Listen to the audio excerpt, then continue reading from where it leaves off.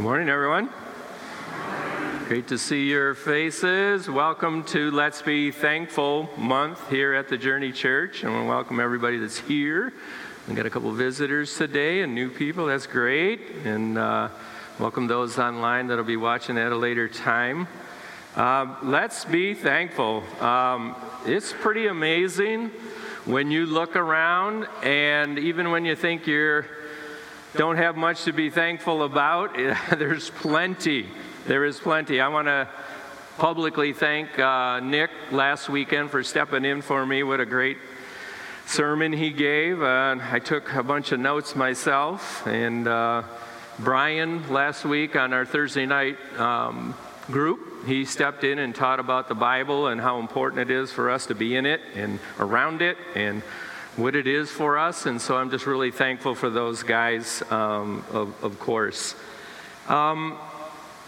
Nick reminded me of something last week when he was preaching, and about the idea of how much we need each other, and should be thankful for each other. And so this morning, it was really fun watching everybody come in the door and greet each other, and it's more than just grabbing a bagel and a coffee. I hope you realize that, man, we need each other. We need each other we need to be praying for each other. We need to be there for each other. Tamla and I did a couple of hospital visits last night, and it was just, there's people struggling, and we need each other. And so that was a great reminder last week.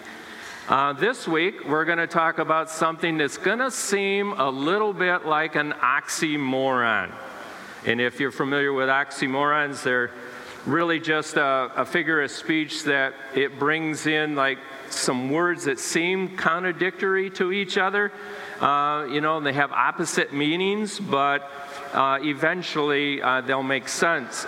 Things like old news, or deafening silence, or organized chaos are examples of oxymorons. They may seem illogical when you first hear them, and that's what an oxymoron is, right? It just doesn't sound right, but yet when you think through it and you put context to it, you go, I understand it now. So that's what's going to happen today, I hope, for you. We're in the book of James, so if you want to turn to the very first chapter of James in your Bibles, or on your app, or on your phone, or whatever you got, we're going to dig into what seems to be an oxymoron. And I'm hoping that as we navigate through this together, that you will see that it's not. So let me read the first two verses of James to you. James, a bondservant of God and of the Lord Jesus Christ, to the 12 tribes which are scattered abroad. Greetings, my brethren. Count it all joy when you fall into various trials. Let's pray. Lord, thank you that your Bible clears things up for us in so many ways. There's so much confusion and doubt and all these things that can come into our lives and troubles. But when we look to your word, we can see a clear way through. So help us do that today, Lord. Help my words be yours. Lord, we love you, and that's why we're here today, and we worship you. In Jesus' name, amen. So in verse 2, we see the oxymoron. Count it all joy, or be thankful when you fall into various trials. I can tell by your response that sounds like an oxymoron. It doesn't make sense, does it, when we say count it all joy when bad things come into our lives, or troubles come into our life, or trials come into our life. I don't know about you guys, but my initial reaction to troubles or to trials is not joy, nor am I initially thankful for them. In fact, I don't like them. So like any oxymoron, James says his statement seems to be illogical at first as well. But this forces us to review the surrounding circumstances of what's going on. Because I opened up with James, the very first verse, it's really like an address to any other letter. We kind of do it in reverse nowadays. When we write letters, we kind of write our, like almost like a salutation at the end. We say, from John, or with my love, or whatever. But when they wrote many of what we call letters, with the scriptures, they were just letters to people or to churches and to groups. But they would put this at the beginning. And James says, my brethren.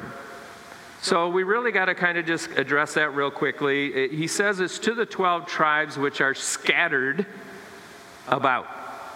And these are the 12 tribes of Israel, of course. But in the Bible and in secular history, we see that, for sure, the 12 tribes were scattered. And the very first scattering that we really see is back in 71 BC, when the Assyrians that conflict came into the lives of the Jews. They were scattered about because of that. And that was because that particular scattering, God allowed to come into their lives because they were in sin. They were not obeying what God wanted them to do as his people. So he allowed the Assyrians to come in and scatter them. In fact, all through history, we can see the trials of the Jewish people. Even today, so many years later, we just turned on our news, right, at 6 o'clock, and we can see the Jewish people are struggling. And they still, to this day, are being scattered, and they have all these trials. Or he could be addressing the Christian Jews, because many Jews in James's time were coming to know Jesus, and they were coming out of Judaism or out of the Jewish faith. So he could be talking to them. Both of these believers were going through struggles because they had converted from the Jewish faith and now were following Jesus. And not only were they getting pressured by the Roman government, but they were getting pressure from their own people because they had been converting to Christianity. Or he could be addressing all scattered believers, and this is really kind of where I sit with this.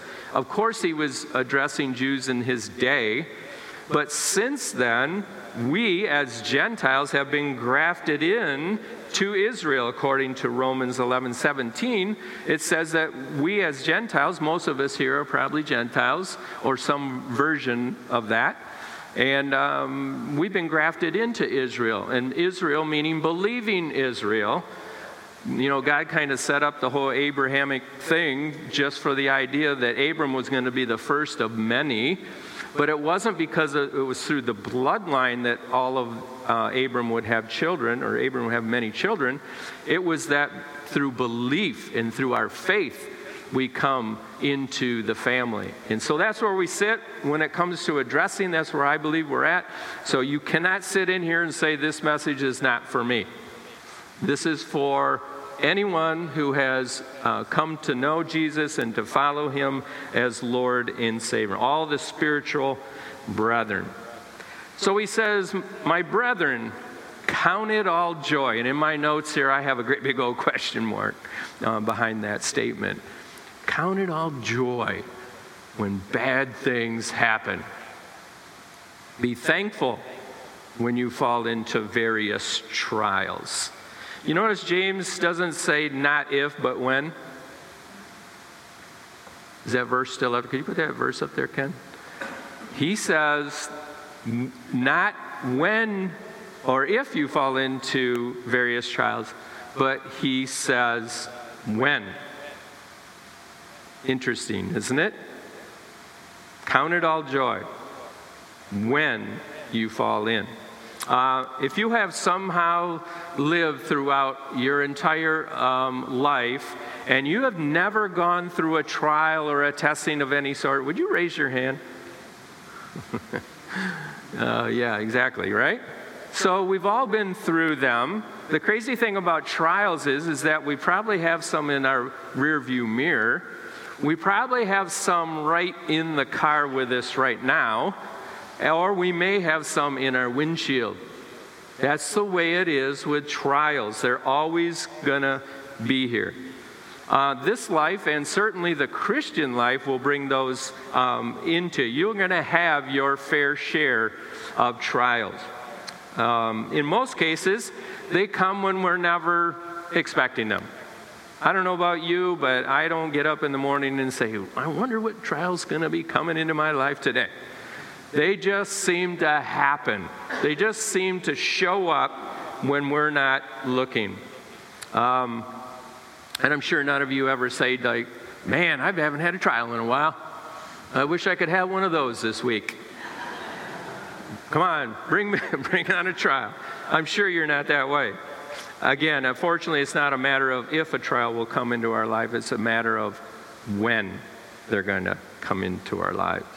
But he also says that we will fall into trials. It's interesting, isn't that? This isn't like it's a pit, an open hole in the ground, and then we just all of a sudden fall into a trial. That's not what he's talking about. That Greek word there, that phrase that means fall into, is really talking about when you encounter one. Actually, the language is fairly clear there that it's when you run into a brick wall. So our trials or our temptations, we're going to talk about those in a minute too, but when we come, they are actually something that we just run into and we're unable to go any further. Or at least it hinders our forward progress. And our trials can be various. So what actually are these various trials that we run into or run up against too? Again, sometimes our the Greek words are a little hard to figure out, or unless we look at the English properly, we don't see the Greek. Unless we look at the Greek, we don't see the English sometimes.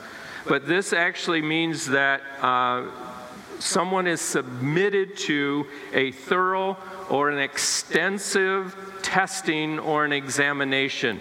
That's what the word trial means, and that's what the original in the Greek means. Is that when we're subject to or been put to the test. In fact, nowadays we may say that. I'm being put to the test. That's what a trial is. Some of the Bible translations even use the word temptation here, which is not wrong, and we'll navigate through that in a minute. But temptations and trials are really the same thing. But probably the best way to look at the word translated trial or temptation here is to view it as a testing period or an examination period. Interesting, it makes you think for a second. Today when we're looking at the two types of trials, we're going to look at the trials that come from God, and we're going to look at the trials that come from within. That there's two distinct versions of that. But before we investigate these two types of trials, we need to talk about how we respond to them first. We all respond a little differently to trials. So my question to you is, how do you respond to trials in your life? What is the first reaction you have when trouble comes your way? When a testing or a examination, if you want to say, of our lives comes, how do you react? Well, we have options how to respond, but I'm betting if you're like me, it's not with joy and with thanksgiving. I bet you that's not your first response, because it isn't mine. So I'm going to give you a couple. First, we can rebel against trials, and how we do that is we defy that they're even happening. We ignore them. Like somehow, some way, I can get through this on my own. This too shall pass. Just completely ignore the trial that has come into our life. That's one way we can respond. We can get discouraged. Many of us do that when a trial comes into our lives. We just give up, and we adopt the attitude of, well, there's nothing I can really do about it anyhow. It's out of my control, so I just give up and just let it all happen. That's another way we can respond. Or we can gauge, in my personal favorite, this is the one that I usually go to. My go-to is grumbling and complaining, which is really just self-pity. We use trials in some way to draw attention to ourselves, and we take this hoping that somebody will feel sorry for us and say, "Oh, woe is me." Those are some of the ways in which we can respond to trials when they come our way. Or we can choose to do what James wants us to do. And what does he say? Count it all joy when we fall into various trials. Count it all joy. There must be some kind of way to do this, because this is not our natural response to it, right? Correct? So, James 1:3 says this. How is this accomplished? He says, knowing that the testing of your faith produces patience. Patience, something we're not super good at as a people, are we? James is saying that in order for us to be thankful for the trials in our lives, we need to know something. We need to be aware that God is using the trials in our life to produce something good. And that's really the structure of this whole first section of James. He's trying to get us to understand that when trials come, not if, but when they come, God is using them. He's testing us. He's testing our faith and our patience. But he's going to use it for something good. Now, that, to me, starts to get the little joy bug going a little bit. Okay, God's going to use this thing some way, somehow. The thing that's going into my life right now or happening in my life that just seems totally devastating to me, God is using it for our good and for His glory. James wants us to know that, and that the testing of our faith actually produces something. So how do we count it all joy when trials come our way?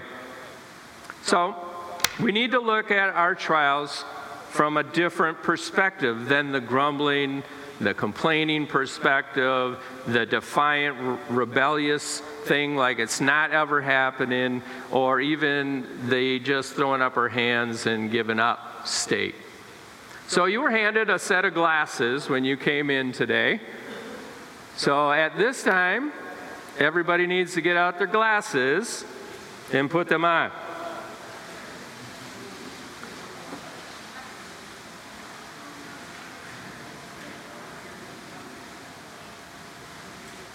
Things look different, don't they?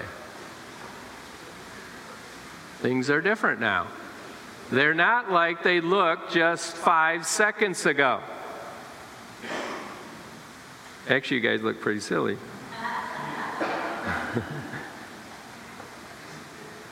This is the point.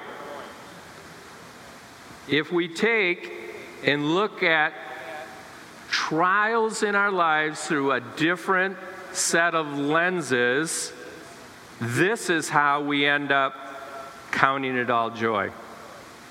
See, when we look at them through our normal, natural lens, all those other options are out there for us to respond to our trials.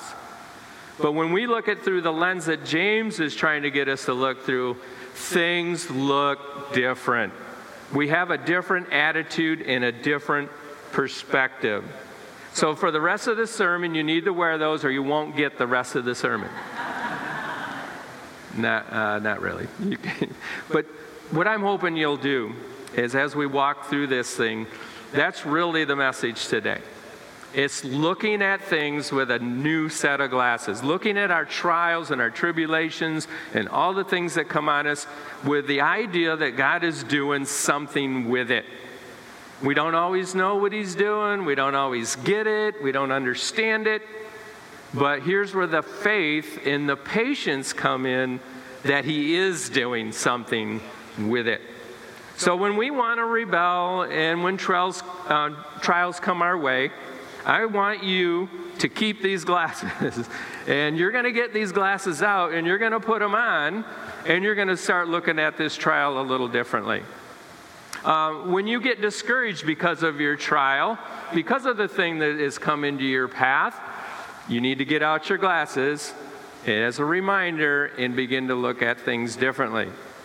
When this trial comes into your life and you begin to grumble and when you begin to complain and whine and try to get all the self-pity directed your way, you're going to put on your new glasses and you're going to say, I'm going to look at it and see what God is doing in my life with this trial.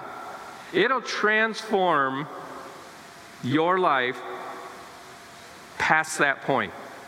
If you're responding in any of these other ways, looking at it through that lens or those set of glasses will completely change how you look at things. When we first encounter a trial, it appears as our enemy. But when you put the new glasses on, when you look at it from a different perspective, you'll actually see that the trial is actually your friend. And that's how you can count it all joy. Again, I'm not going to invite any trials into my life. It's not going to be a thing I'm writing my congressman and said, hey, would you please send trials my way? I'm not going to do that. But when they come, it's how we see them is what will change how we respond to them. James says the testing of our faith produces patience, and patience and endurance kind of go hand in hand. Endurance is the capacity to continue to bear up under difficult circumstances. But endurance takes time to build up. And so, in turn, it creates patience in us. Have you ever heard the saying that you can't have a testimony without a test? Ever had somebody say that to you? The thought there is that when the trials come into our life, we are, without trials coming into our life, I should say, we're never put to the test. And without a test, we can't have a testimony. We can't have the testimony of how awesome it was on this side of the trial. In other words, without that thing coming into my life, I wouldn't have changed, or this thing wouldn't have been different. Just pretty amazing thing when God brings what we think is such a devastating thing in our life, how He actually uses it for our good. Remember, to fall into a trial is when our forward progress has been hindered. That's what trials do. Sometimes that's a good thing. Like I said, did a hospital visit last night on a very good friend of mine, and he's in there because of some heart surgery stuff going on, and he's a very active man, very outgoing, go-getter kind of a guy. And I'm not God, but I'm seeing the Lord kind of slowing him down a little bit, which seems like a totally devastating thing going in to get a normal procedure done. Now is going to enter in for him an open heart surgery, pretty serious thing. But at the same time, we got to pray together and ask God, what are you trying to do with this thing? And it was so good to be with him last night. If we never go through any trials in our lives, we never get to see how we did on the test. A test produces the results we need to advance forward. You ever take surveys before? The reason they make you take surveys is to see where they're doing good and where they're doing bad. And hopefully the person asking for the survey will review those things and then go, okay, we need to do this to move forward. And that's really what testings are for our lives. When God brings those things into our lives, or they come in by circumstance, or just being in a fallen world, they're actually a test to see how we are doing. But patience must be allowed to work, according to James. He says in verse 4, "But let patience have its perfect work, that you may be perfect and complete, lacking nothing. When it comes to trials, sometimes we are the enemy. We can be the enemy. The trial is our friend, but we can be the enemy because what we want to do is circumvent the trial in its length. We want to cut it short. We don't like where we're at. We don't like the space that we're living in at this moment. But I can, as a testimony, I can give you, I've had plenty of those. But I can tell you that on the other side of the trial, I am so glad that I went through that trial. Because it produced something in me that was lacking, that I didn't have before the trial. And that's what James is saying, that you may be perfect and complete, lacking nothing. Perhaps the trial has been encountered because God is trying to correct sin in our lives or remove something out of our lives or whatever it is. If you remember Job, the Old Testament Job, if there was anybody that went through some stuff, it would be Job, right? If you read anything about him, he says, he had a friend tell him this in chapter 5, verse 17. He says, "Behold, happy is the man," kind of James's thought, "is the man who God corrects. Therefore, do not despise the chastening of the Almighty." So Job had some buddies that were saying, okay, you've lost your family, you're sitting here, your body is all wretched, you're in boils and sores and in severe pain, and he's got a buddy standing next to his bed telling him, "Behold, happy is the man who God corrects." Obviously, Job had some friends that think Job needed a little correction in his life, right? Hopefully I don't have too many friends like that. But it says, "Therefore, do not despise the chastening of the Almighty." And if that is you today, if you are going through a trial because of sin in your life or because of you're involved in something you shouldn't be involved in,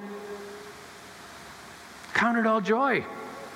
God is going to take you through a trial to get you out of that thing. Isn't that amazing how God loves us? He'll allow us to go through them. So this is where we get to our new set of glasses, and we look to the purpose in what God is doing. And that's sometimes hard to do that right in the middle of our trial, when we're in all of our pain and our suffering and all the things that are going on. But that's where God wants us to slow down. He wants us to stop and look and see, put on those glasses and see what He is doing. What is He trying to bring me out of? Where is He trying to take me to?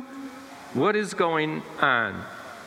Trials are aimed at making us perfect. And that doesn't mean like perfect, no fault, because we know we won't be that until Jesus comes or we go to meet Him, right? The word perfect here means mature. So the goal is He's bringing these things into our lives so that we can grow up, that we can be more mature into the Christians that He wants us to be. And He also uses the word complete Christians, or in other words, whole Christians. He wants us to lack nothing that it takes to live the Christian life. So God's purpose is for us to be conformed, if we will say this, into the image of His Son. He wants us to be like Jesus. And if that means that He has to bring a few trials into our lives or allow these things to happen, God is willing to do it.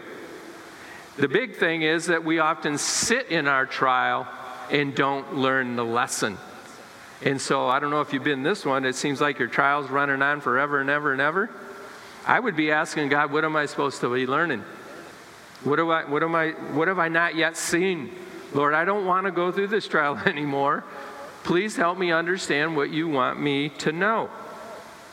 So we put on our glasses and we allow the patience part of what God is doing to work. As we endure, it requires patience to go through the trial. We all want it over. We want it done. But at the same time, with the idea that if we get those glasses on and realize God's doing something, we can look through that set of glasses. Another benefit of the trials is that it moves us to pray. Listen to what James says in verse 5. If any of you lacks wisdom, let him ask God, who gives to all liberally and without reproach, and it will be given to him. I don't know about you guys, but trials confuse me. I get confused. Because I think, okay, God, I'm in my Bible every day, and I'm trying to do the right thing. I'm trying to act like you want me to act and talk like you want me to talk, and these trials are coming. Why are they? What are they doing here? Well, when I am able to put on those new set of glasses, I'm able to understand that I need to go to God. He already knows what's going on in them. He's wanting me to pray. And part of praying, we talk about this a lot here at The Journey, is that it's not so much that God doesn't already know it. He just wants us to know it and to line up with His will. James says to ask God for His wisdom, and He promises to give it. He promises to give it liberally and without reproach. And that reproach, when I think about that word reproach in regards to prayer, means that I know that I've been a bad boy sometimes, that I'm not doing what I'm supposed to be doing. But God isn't going to stand there and, nope, you can't come because you've been bad. No, He's going to do it. He's going to give you wisdom to get through that thing, whether you've been bad or not, as long as you come to Him and ask. And that's what He's wanting you to do. So don't feel like you can't come boldly before the throne when He reveals that, you've gotten this thing, you've gotten in trouble on your own here. God didn't have nothing to do with it. He just wants you to come. He wants you and me to come to Him and ask. And He says He'll give wisdom liberally and without reproach. But we must pray in faith, not doubting. James 1, 6 and 7 says this, but let him ask in faith, the person that is going through a trial and needs wisdom, with no doubting. For he who doubts is like a wave of the sea driven and tossed by the wind. For let not that man suppose that he will receive anything from the Lord. Faith is trust, right? That's really what the word faith means. It means trust. So when we go to the Lord in faith, the Scriptures tell us we must go not doubting. James says that he kind of uses the example of the sea. It's a great illustration, because, all of us have seen the sea with its high waves and its low valleys, right? Well, that's how we can be as Christians. That's how we can be as Christ followers. One day we're high on this thing, God is good, God is great. But then all of a sudden we go through a trial, and where are we? We're at the bottom. We start, just like the waves of the seas, we're up and we're down with our faith, and we're doubting in one day and not the next. James' example allows us to think about a couple things. When we're in the valley, we say things like, does God really love me? Remember when trials come? It makes you say these things or think these things, doesn't it? And that's what it means when we go to pray, that we shouldn't doubt. When we're saying things like, does God really love me? If He loved me, I wouldn't be going through this right now. We're at the bottom of the wave. We need to be consistent and at the top of the wave. We say things like, does he really care? Does God really care for me? No use praying. He's probably not listening anyhow. We say things like that, don't we, when we get into these deep trials and we get depressed and we're down here. Does God really have the power to fix this? I'm in so deep. This trial is so bad, not even God Himself can get me out of this trial. Those are the things, when we go to Him, we pray that way. And He's asking us to pray the opposite. He's asking us to pray in faith that, yes, He does love me. Yes, He does really care. And yes, He has the power to get me out of this trial. The warning here is that if we go to God in prayer doubting, if we're in this tossed mode, we should expect to receive nothing from Him, no wisdom, if this is the way we're going to approach the Lord. Pretty serious thought, isn't it? That if this is a kind of way we enter into prayer is that James is telling us, God, don't expect anything from God when you're thinking that way. And here that is what he's trying to encourage in us and instill in us is the power of our Lord Almighty. That he knows what's going on, that he understands what you're going through. He's hoping to give you the wisdom that it takes to navigate through this thing. All you have to do is come and pray, but pray in faith and not doubt. Joy is in the endurance. James 1:12 says, blessed or happy is the man or woman who endures temptation. For when he has been approved, he will receive the crown of life which the Lord has promised to those who love him. Blessedness is a man's reward for endurance. Just being happy. That's what count it all joy means. Yeah, these trials, we know they're coming. We know they're part of our lives. But being happy through the trials, James tells us here is that blessedness comes as we endure, as we have the patience through the trial. No, all is not woe is me, not all is lost. But when I put my new set of lenses on, when I put my new glasses on, I look at it this way. God is doing something, I'm going to endure, and I'm going to be blessed for it, and one day I will be able to count it all joy. Paul speaks of a crown, much like James told us here, was about the idea that we would see a reward. Paul speaks of this type of crown as he's encouraging the Corinthians to run the race, and that's the race of endurance. They too were being involved in trials and so many persecutions and things. And Paul says this in 1 Corinthians 9:24. He says, "Do you not know that those who run in a race all run?" So in other words, this is a track meet kind of a thing. And there's a whole bunch of people in the race, but they're all running. But one receives the prize. He said there's going to be one winner. Run in such a way that you may obtain it. So this is what endurance is all about, is that I'm going to get to the prize that God has for me. I'm going to get to the joy that he wants me to see. I'm going to make it to this thing, but you just can't kind of run in the pack and just lollygag around. This is what Paul's trying to get us to understand, is that we're to run in such a way as to obtain it.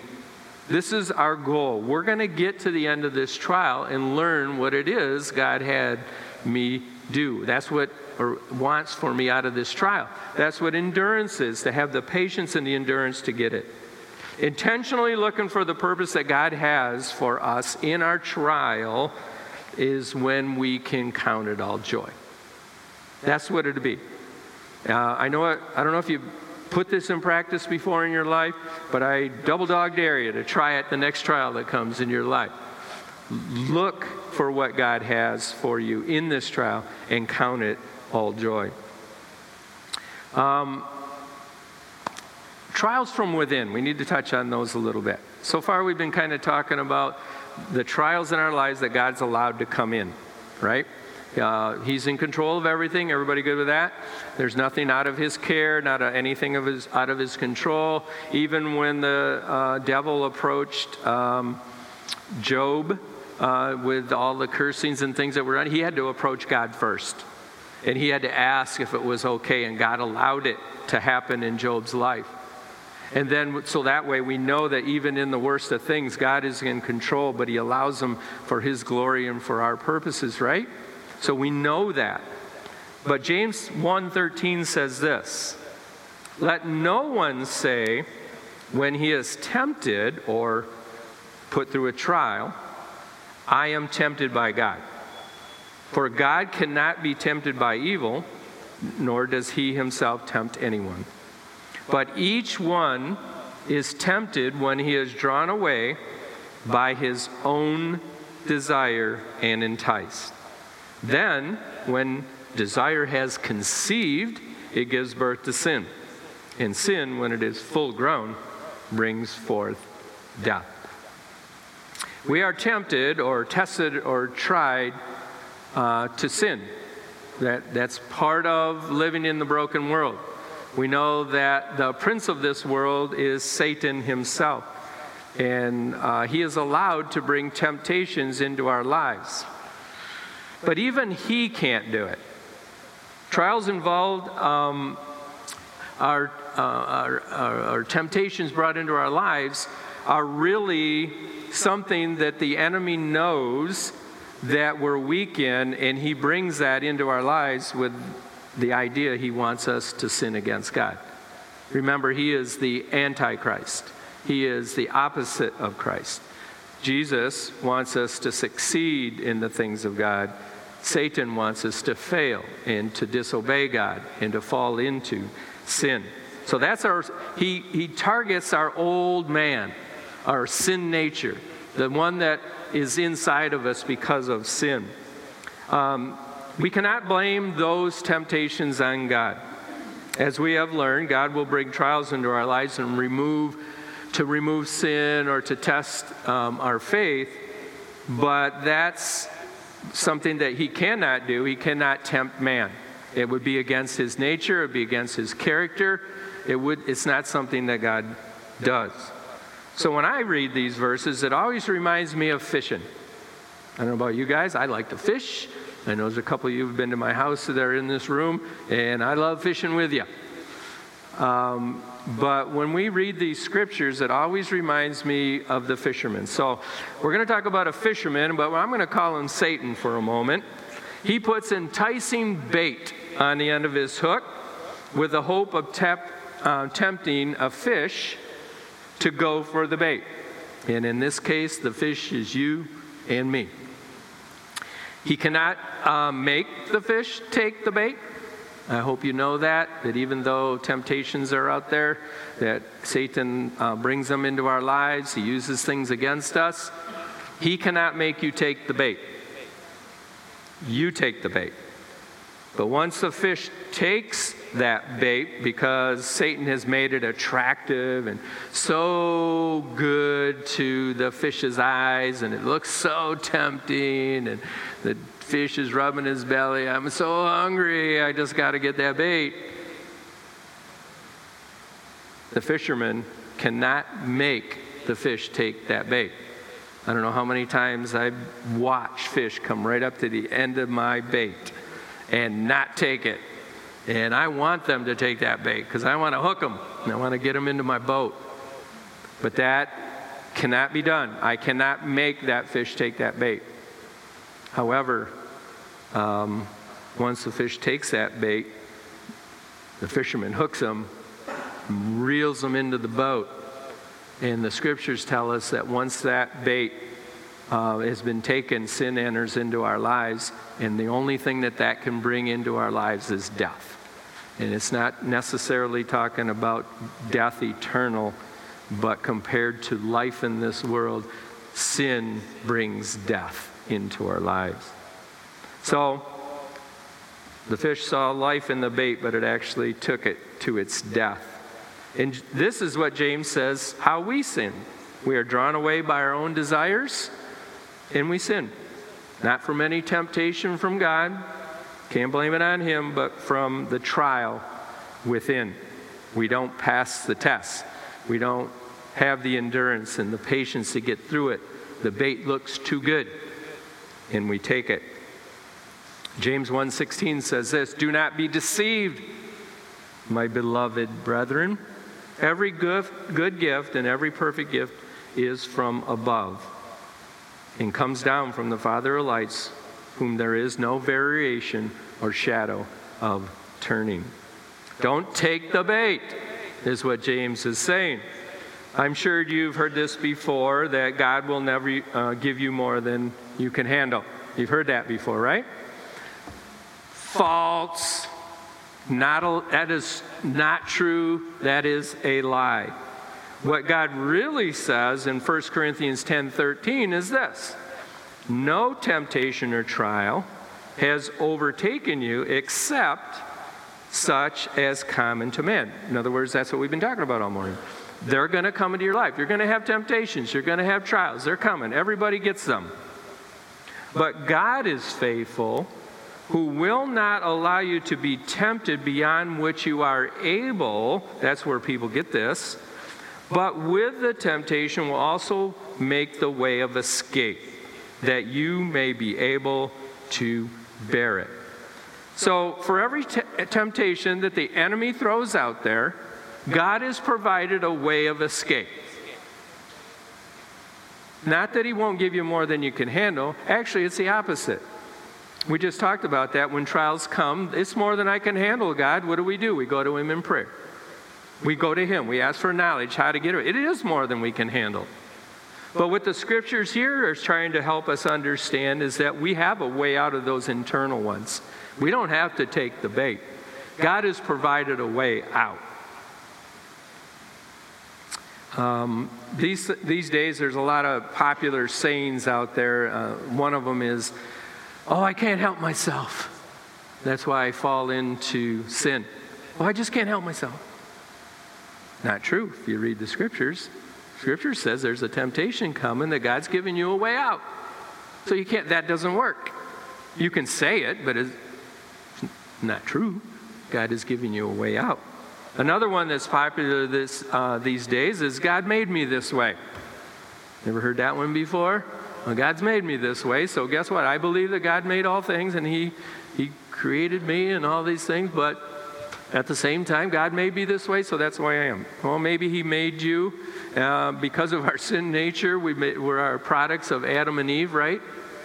We have a sin nature, and we are broken. And we're not to stay that way. So that excuse is thrown out the window as well. Remember, when we talk like that, when it comes to temptations that we've caved to, this is a self-deception. We're deceiving ourselves. We're deceiving no one. God's not fooled by us saying things like that or doing things like that. We're not fooling the people around us in any way. They're not fooled by it.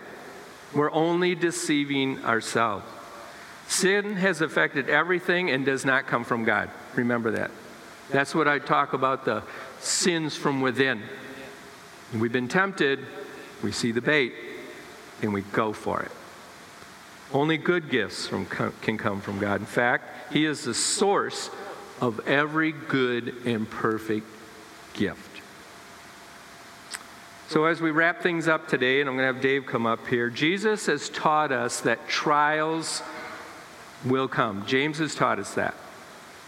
He taught us that they're going to come. Not if, but when. And there's going to be various trials. In other words, there's going to be many, and maybe various types of them are going to come into our lives. But He has caused us, I believe, James has caused us this morning to look through a new set of glasses. He's saying to us that we should look to see what God is doing through this trial. When we have that attitude, when we have that perspective, it's when we can truly be thankful for our trials. That's what it started out today. Count it all joy. Really? Yeah, we can. Because God's working something awesome through the trial. There's one more verse that James says I want to look at the end here. It's James 1:18. He says this. Of His own will He brought us forth by the word of truth. His, being God there, of His own will, He brought us forth by the word of truth, that we might be kind of first fruits of His creatures. God's word of truth.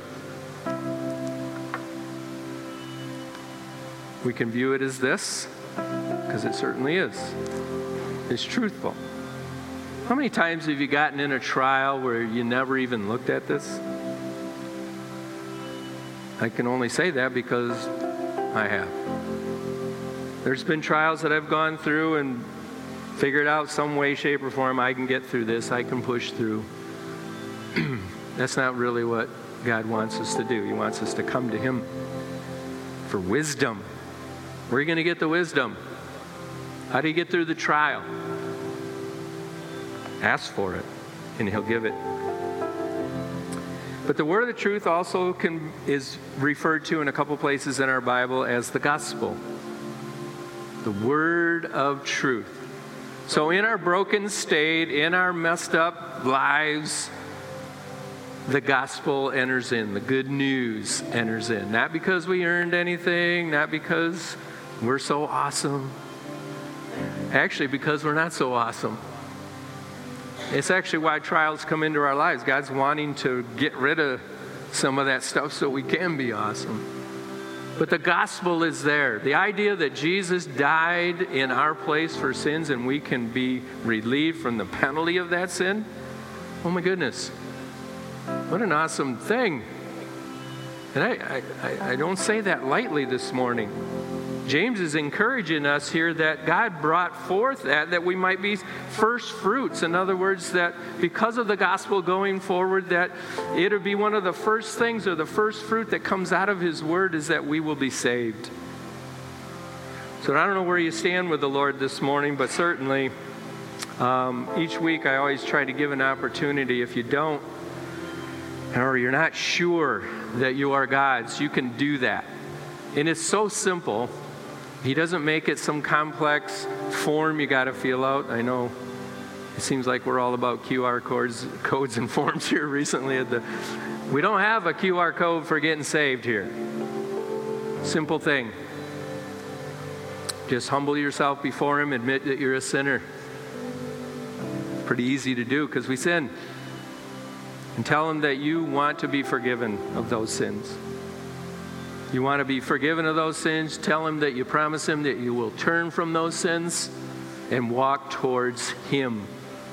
And that you want Him to be the Lord of your life. Not you be the Lord of your life anymore, but Him be the Lord of your life. Beginning to take His wisdom into play, into your trials and into your troubles. Well, like we do each and every week, I'm going to give you a few minutes to kind of think about what God has said today through trials, His perspective, how we should be looking at Him. And then I'll come back and close. If you do want to receive Jesus as your Savior for the very first time, I'll be here. I can help you. I can walk you through that. You can pray just as simple as what I just laid out for you. But during our time, I pray God speaks to you about trials and tribulations and temptations. So let's take a few minutes to do so, and then I'll come back and close.